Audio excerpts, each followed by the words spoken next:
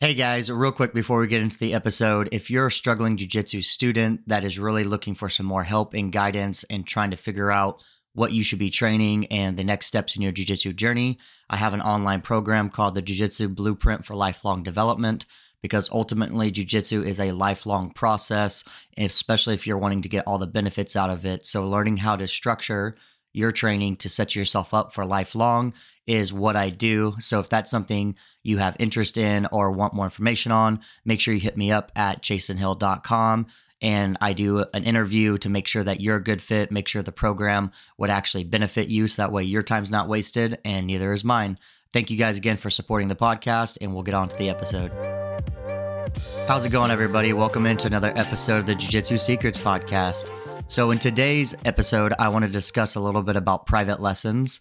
This is a question that I get asked from either students online or even in person. Are private lessons worth it? When should they start training private lessons? And really, how do you get the most out of it? So I've been teaching and training jiu-jitsu now for 14 years. So I've definitely taken private lessons as a student, and I've also taught, probably thousands of private lessons at this point. So there are definitely some common mistakes that I know I did as a student. I didn't really know how to get the most value out of private lessons.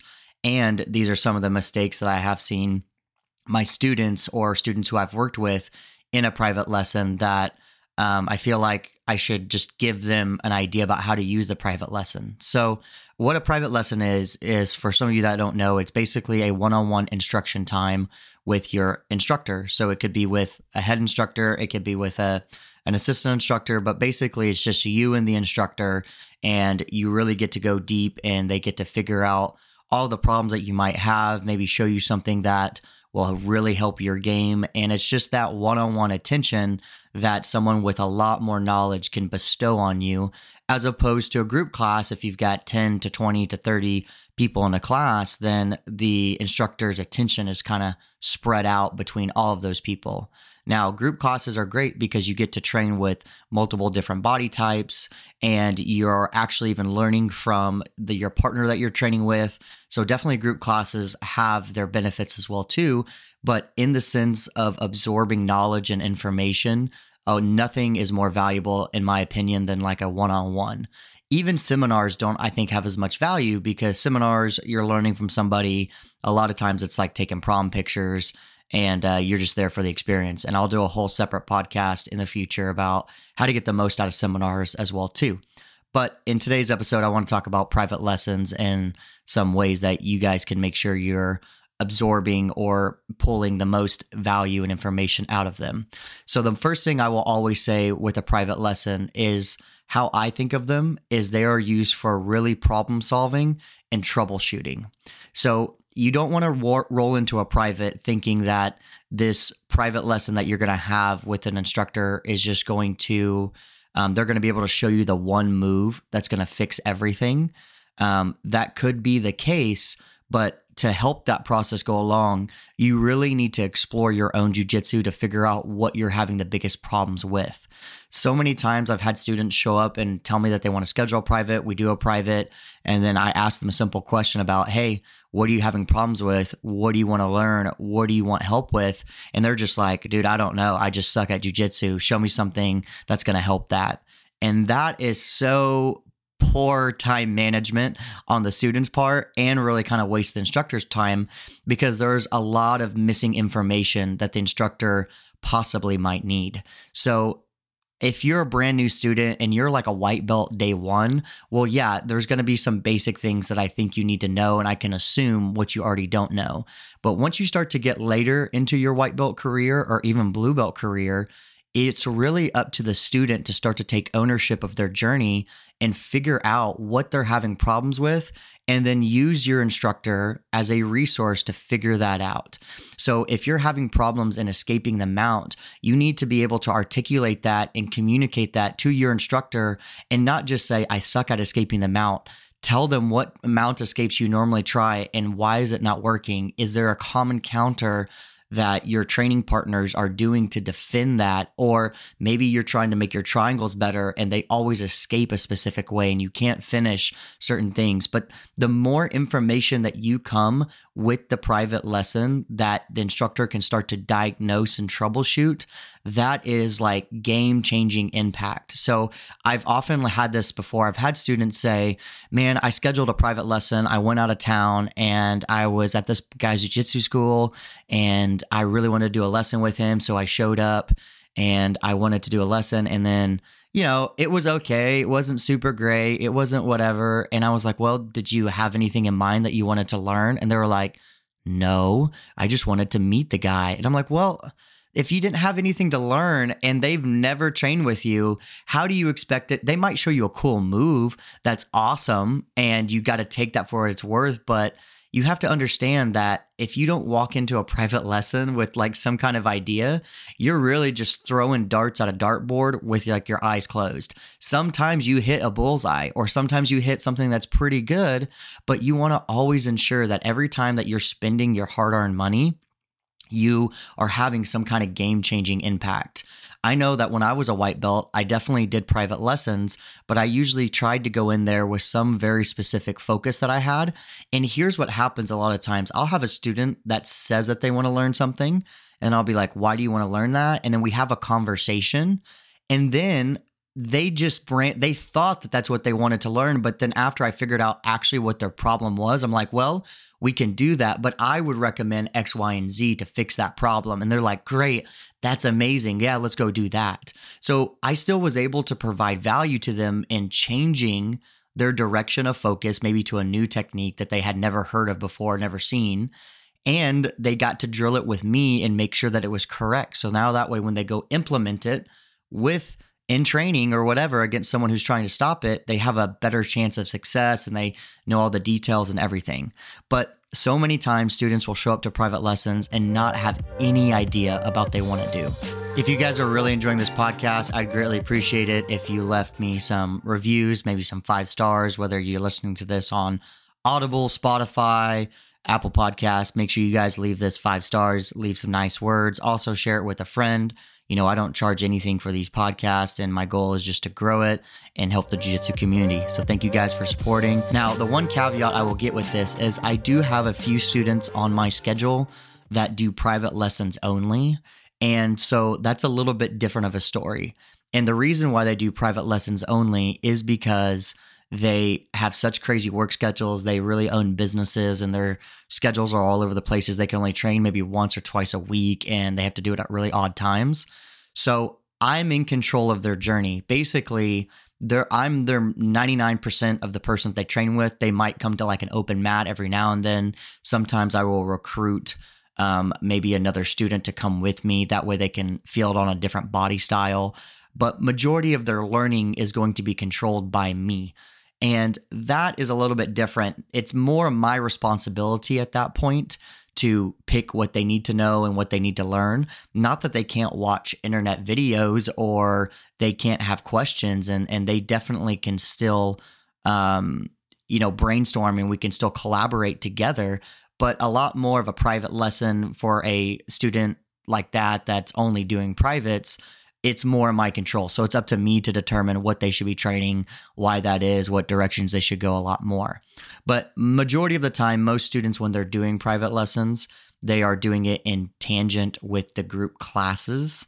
So I really recommend that if you're a person that does a private lesson monthly, weekly, bi-weekly, whatever your schedule is, or maybe once every 3 months, because that's all you can afford, or your time is so crazy, that you're really using the class time and the group class time and the sparring time to really ask quality questions and not just think of that the instructor is going to just show you a magic pill that's going to fix everything.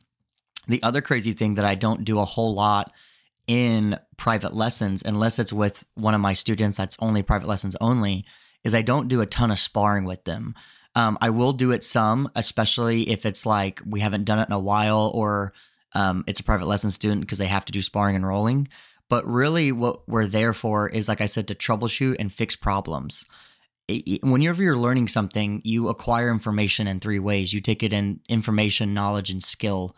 And when the first time you're learning something, if you skip the information and knowledge phase of basically learning all the detailed steps, drilling the detailed steps, and really getting good at baking that in and jumping straight into skill, it doesn't make any sense.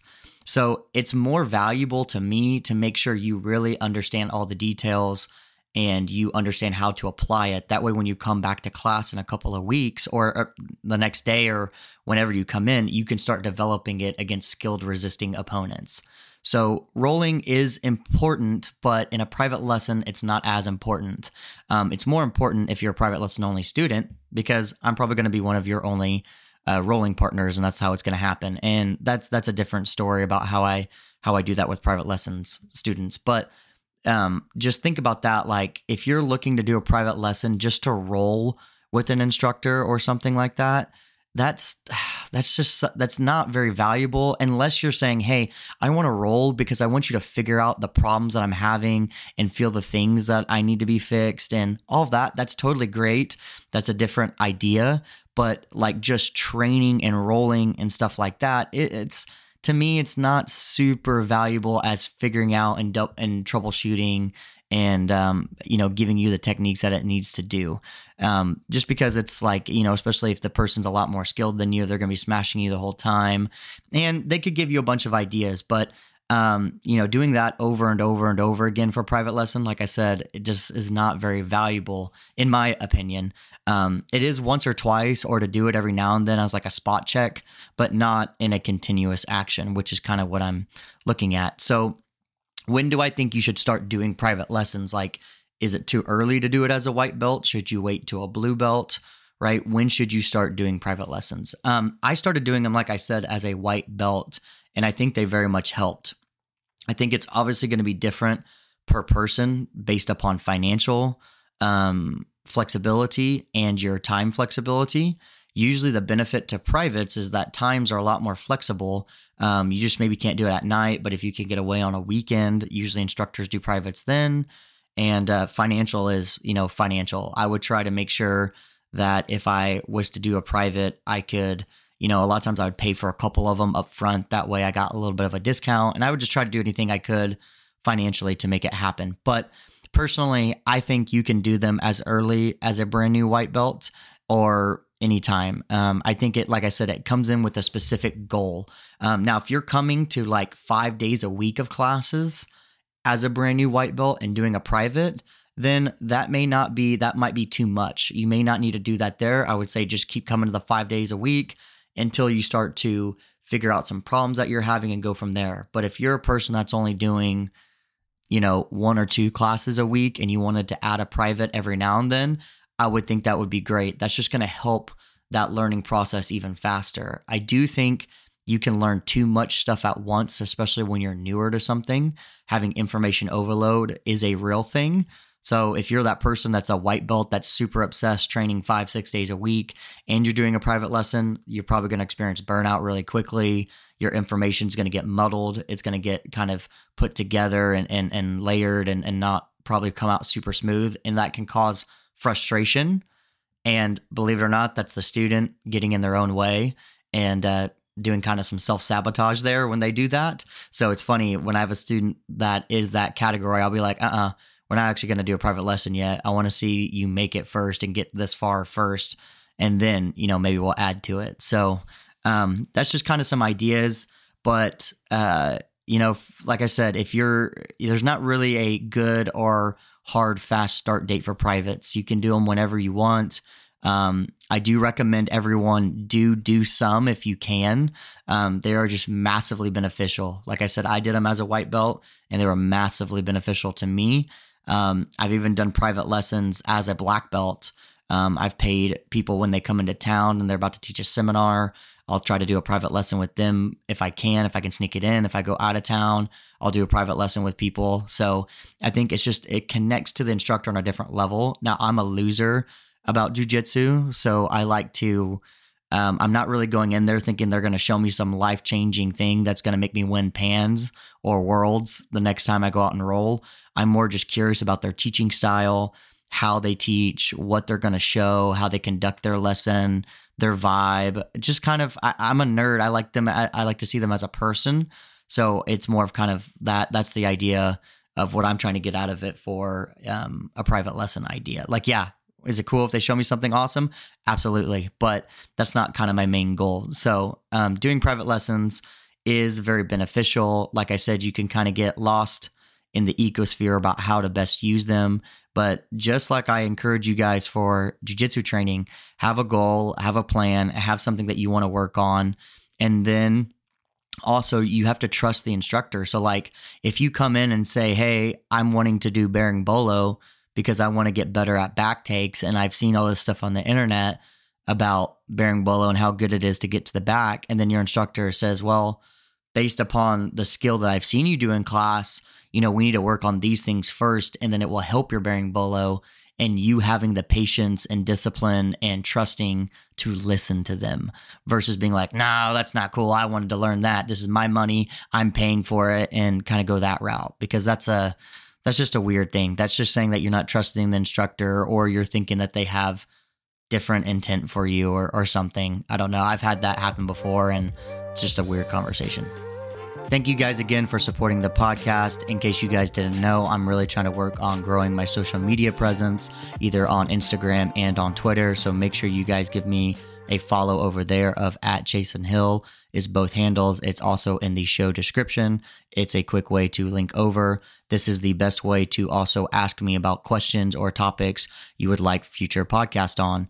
Also, if you haven't already, make sure you check out the YouTube channel. It has a lot of these topics just in video format. It's just another medium for you guys to check it out. And so that is a good way to also get some jiu-jitsu help. So thank you guys again, and I'll see you guys later.